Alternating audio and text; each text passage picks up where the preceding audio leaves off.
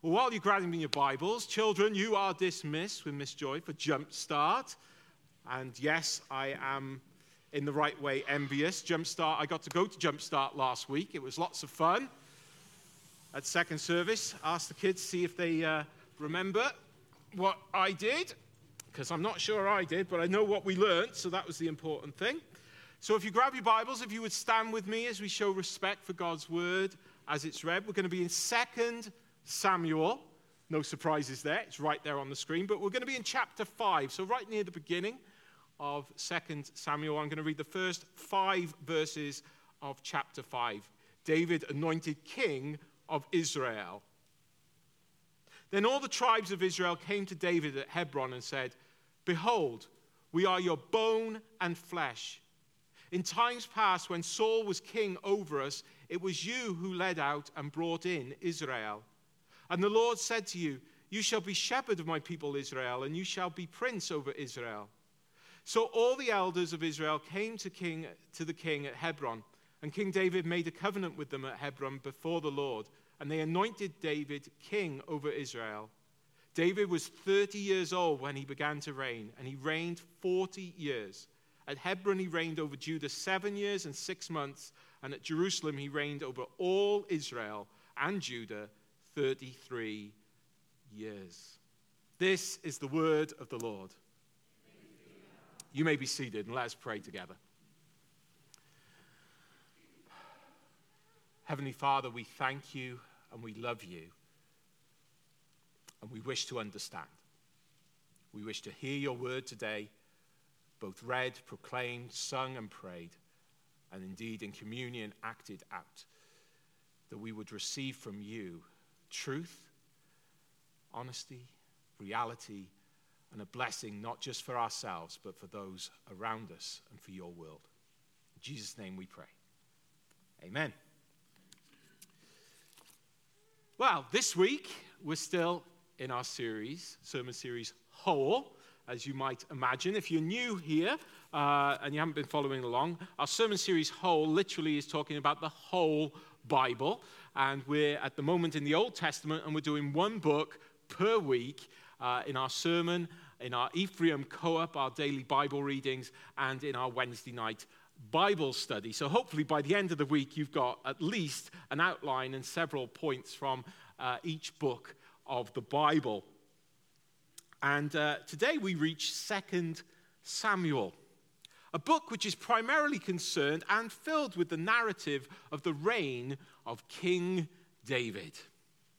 Throughout the book, we will see plot points that would be just as good as any Disney, Marvel, Netflix, or Hulu series you could imagine or ever want or ever need.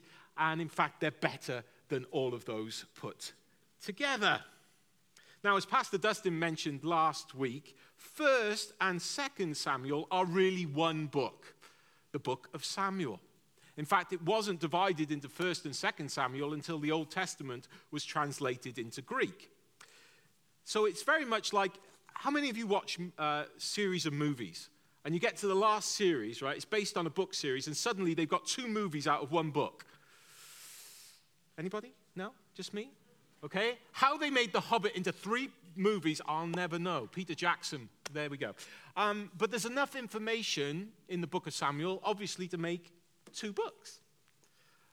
So in true Netflix fashion, here is the previously on the life of David recap before we get into today's message, because a lot of this happened in 1 Samuel, at the end of 1 Samuel. David has come from a young shepherd boy who was chosen by God and anointed by Samuel to later become the king of God's people. He is now the king. Along the way, he has killed a giant with a single stone, played music to soothe King Saul, led armies into battle, run for his life on numerous occasions, written psalms that still impact our world today, and resisted the temptation when he had the opportunity more than once to kill King Saul, whom was out for his blood. And as 2 Samuel opens, we see he is the grieving new king. He's grieving because he's grieving for King Saul. and now he begins his reign as king of Israel. 2 Samuel 5, verse 2. In times past, when Saul was king over us, it was you who led out and brought in Israel. And the Lord said to you, you shall be shepherd over my people Israel, and you shall be prince over Israel. We're reminded that David is God's choice of king.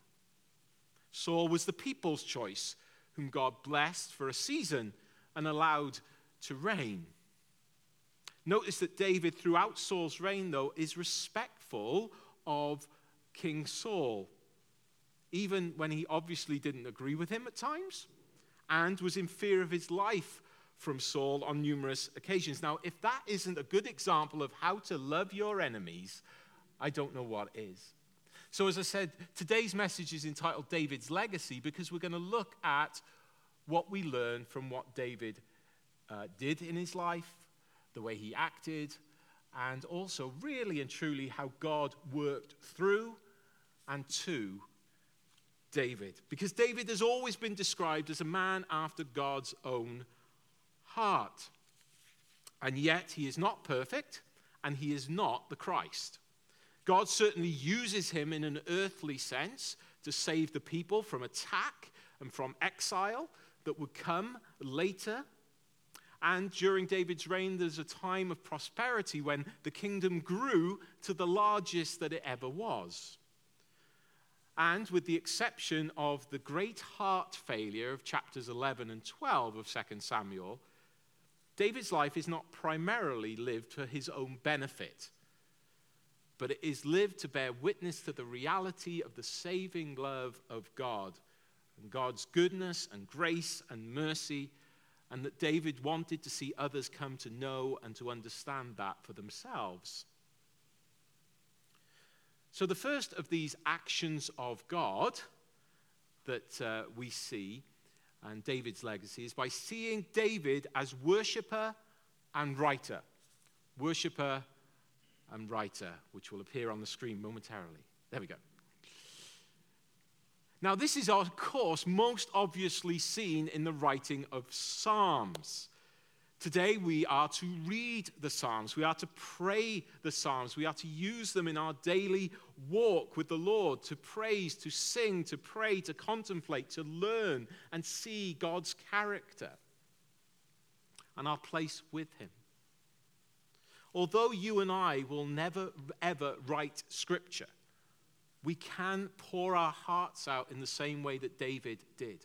We can write down our honest feelings to God. And it's an important part, I would suggest, of our walk with him. Hopefully some of you are doing the Ephraim Co-op. If you don't know what it is, there's stuff on the website. But there, we encourage you to do that, to read Scripture every day, to pray every day, to write down your feelings every day. You know, all of these things so that you would come closer to God. And yes, even sing. Okay, who will admit like me that singing isn't the top of their list of things? Okay, there's like 8 of us. So the rest of you should be singing in worship then, right? Okay. Sing loud enough, we can hear you on stage. No, all jokes aside, singing is serious for lots of reasons. Hopefully you are seeing the words up on the screen, and they're words that are true.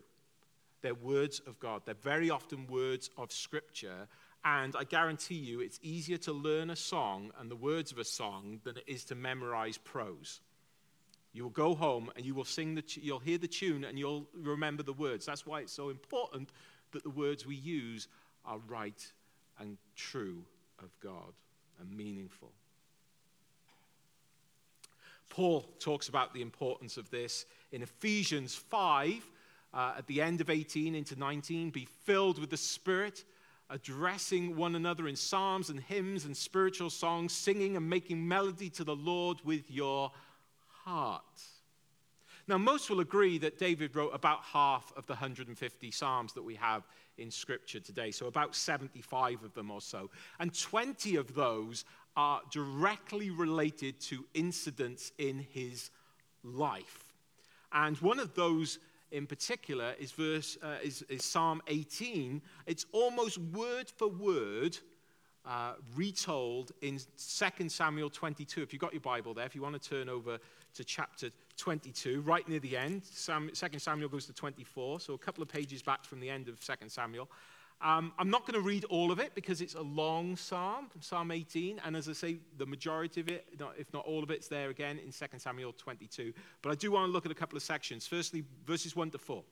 And David spoke to the Lord the words of this song on the day when the Lord delivered him from the hand of all his enemies and from the hand of Saul. He said, "The Lord is my rock and my fortress and my deliverer. My God, my rock, in whom I take refuge, my shield and the horn of my salvation, my stronghold and my refuge, my Savior, you saved me from violence. I call upon the Lord who is worthy to be praised, and I am saved from my enemies." I've got two really quick subpoints. First one is, what we see here is that deliverance comes from the Lord. This passage, this psalm, this song of deliverance, although it's placed at the end of David's life and the end of his reign, and that leads to a time of peace where Solomon would reign after him, it's also recalling all of the ways that God has delivered David throughout his life. From wild animals of his childhood to the Philistines. Anybody remember Goliath? 9 feet tall. From Saul's attempts on his life, the rebellion of his own son, Absalom, and yes, even through David's own deliberate sin. And that's not just the Bathsheba incident. God is praised as the one who protects from external threats, who protects from enemy arrows, who hides David from harm, gives him refuge, the one who anoints David for a purpose. That is the horn of salvation. That is God. God is praised, and we should be praising him. In short, it's the work of God, this protection, this deliverance. Okay, got a story for you. John Paton was a missionary in the Pacific Islands. You can see a picture of him there and where he served. And one night he was at the mission station along with just his wife. They were alone, and suddenly the place was surrounded with locals who were intent on burning the mission station and killing the Patons. And that night, the Patons were notably scared, and they prayed during that time that God would deliver them. When daylight came, they were amazed to see that the attackers had left. A year later, the chief of that area was converted to Christ, and Paton had this conversation with the chief. "Why didn't you kill us that night when you were so intent upon it?" And the chief replied, "Well, who were all those men with you?" Paton knew nobody else was with them, but the chief went on to say, "We saw hundreds of men shining bright with swords." God is the one who delivers. Now, there are times when we don't feel that we are delivered from circumstances and situations that we would really love to be delivered from. And truthfully, there are times when God doesn't deliver us in the way that we think or imagine that he could or should. Oswald Chambers puts it this way: "Faith means whether I am visibly delivered or not, I will stick to my belief that God is love. There are some things only learned in a fiery furnace." For us, deliverance finds its ultimate expression in the salvation that we find in only Jesus Christ and his sacrificial death and his glorious resurrection. And we must remember that Christ delivers us from more than anything the world could ever throw at us. He rescues us from eternal death and gives us the gift of eternal life. We also see that, this is the second subpoint, salvation comes from the Lord. We're going to look again at verses in 2 Samuel 22, this time 21 to 25. "The Lord dealt with me according to my righteousness, according to the cleanness of my hands he rewarded me, for I have kept the ways of the Lord, and I have not wickedly departed from God. For all his rules were before me, and from his statutes I did not turn aside. I was blameless before him, and I kept myself from guilt. And the Lord has rewarded me according to my righteousness, according to my cleanness in his sight."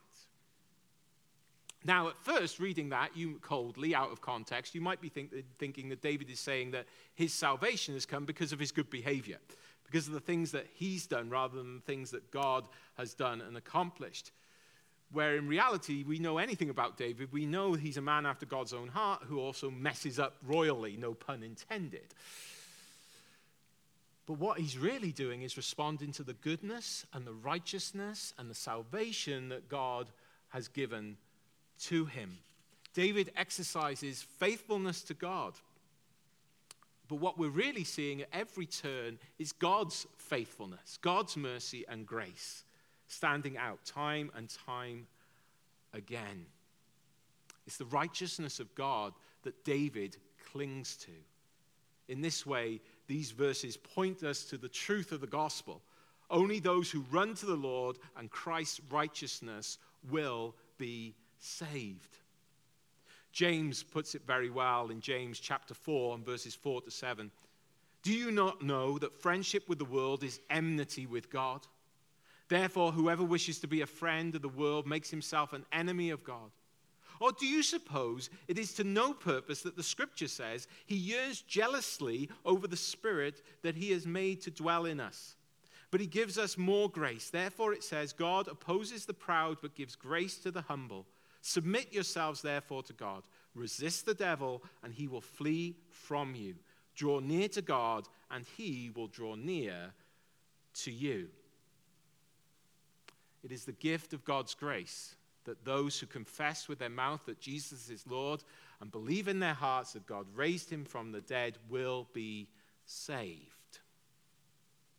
Jesus took all of our sin on himself, and God took Jesus' righteousness and gave it to those who believe.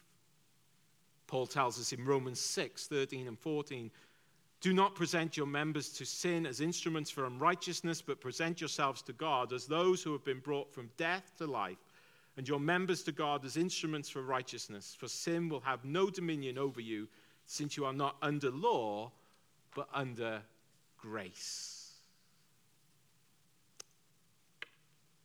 Does this mean that we don't sin? No, of course not. But it does mean we have the ability not to sin and the ability to truly repent. Living a life that points to God does not mean that we will be perfect all the time. Certainly David wasn't. And the second of the actions of God through David is by seeing David as more than a survivor, but as a repenter. More than a survivor, but as a repenter. David does not just survive his heart failure, but he is healed by his repentance before the Lord. In 2 Samuel 11 and 12, we have the infamous incident of David's most well-known sin, where in many ways David doesn't just break one of the 10 commandments, he almost breaks all of them. Idolatry, covetousness, adultery, murder, lying, stealing, you name it, it's all in this incident. I will leave you to read chapters 11 and 12. They're unsurprisingly, they're listed in the co-op for you this week as we look at 2 Samuel together. But as you know, it's the story of David's adultery with Bathsheba, the wife of his neighbor and military commander Uriah. In these 2 chapters of 2 Samuel, we clearly learn the destructive power of sin, not only to the individual who is committing the sin, but to those around them, to their friends, their family, and in David's case, to the nation itself. At the same time, we marvel at the grace and the mercy of God who takes our sin seriously enough that he confronts us, he rebukes us, and offers forgiveness to those who truly repent of their actions and their intentions. Today, we can be guilty of not taking our sin seriously enough on one hand, and on the other, we can feel that surely we can't be forgiven. And we can't move away from it. If David had not been confronted by the prophet Nathan in chapter 12, maybe he would have continued down this destructive path, and who knows what would have taken place in his life and in the nation. But he is confronted. He does repent. He still has human consequences, of course, but his heart is restored to that right condition with God. David's response, however, is not to keep this all to himself and just say, oh, well, thank you very much. He repents publicly so that others may learn from his experience, may be pointed to God and his goodness. Do we talk about our faith and our experiences to others? Do we share Jesus with our neighbors, our friends, and even strangers? Is our deepest desire the same as David, to see others to come to know God and experience him for themselves and receive the gift of eternal life? We are told many times that actions speak louder than words, and in many situations that is true. When it comes to sharing the gospel, words are very important, and we're called to use them. Famously, David's response and part of his genuine repentance is to be the writer again. He writes Psalm 51. Again, hopefully if you're doing the co-op, you would have read Psalm 51 just 2 days ago. And I would encourage you, if you haven't read it recently, to take time this afternoon to read Psalm 51 and let it speak to you, because it really does speak for itself. We recognize that we all fall short of the glory of God. We've all sinned. We have all gone astray. We've all fallen short of the glory of God. That's how Paul puts it so eloquently in Romans 3:23. And at the same time, we can all be forgiven by the blood of Christ. And I want to suggest to you that the best lessons we ever learn in our lives are the ones that we learn from experience, and very often hard experience, our own and the experience of others.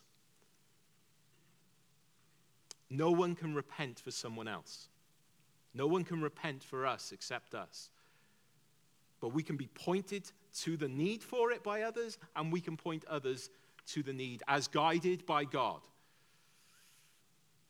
And then we can say with great confidence, one of my favorite scriptures that comes in that Psalm 51, Psalm 51 verse 15. O Lord, open my lips, and my mouth will declare your praise. It's great assurance, isn't it, that God gives us the words, that we don't have to think them up. God gives them to us in his written word, and he inspires them even now through his Holy Spirit. And I know that word of mouth is the greatest way of spreading any news or any advertising, any product. So I read it this way. Everyone knows that the best form of advertising ever invented, and one that is still most successful, is word of mouth. People telling other people. Years ago, there used to be an automobile named the Packard. Packard was the last car manufacturer to get into the advertising game. It didn't happen until old man Packard died, because whenever he was approached to buy some advertising for his cars, he always said, "Don't need any, just ask the man who owns one." After his death, "Ask the man who owns one" became the Packard slogan. You can see it up there on the screen. So let us commit today afresh to verbally share the greatness of the Lord in our lives, and praying that others will come to him as well. Now, finally, our third way that God acts through the life of David is by seeing David as sponsor and supporter. Sponsor and supporter. He plans for and pays for, in part, the building of the temple. Now, although David was not allowed to build the temple himself because of the blood on his hands, he is still a part of preparing, planning, and even purchasing land and materials to make a place of worship for the Lord. And it points us to the fact to help equip others to be able to gather and to worship the Lord is an important thing. And 2 Samuel actually ends as we hear of David purchasing a threshing floor, which he was using for asking for forgiveness for himself and also for the nation. And it also is the very spot that the temple would be built on later on by his son Solomon. Not only did he purchase the piece of land, but he goes on to raise the funds for construction of the temple.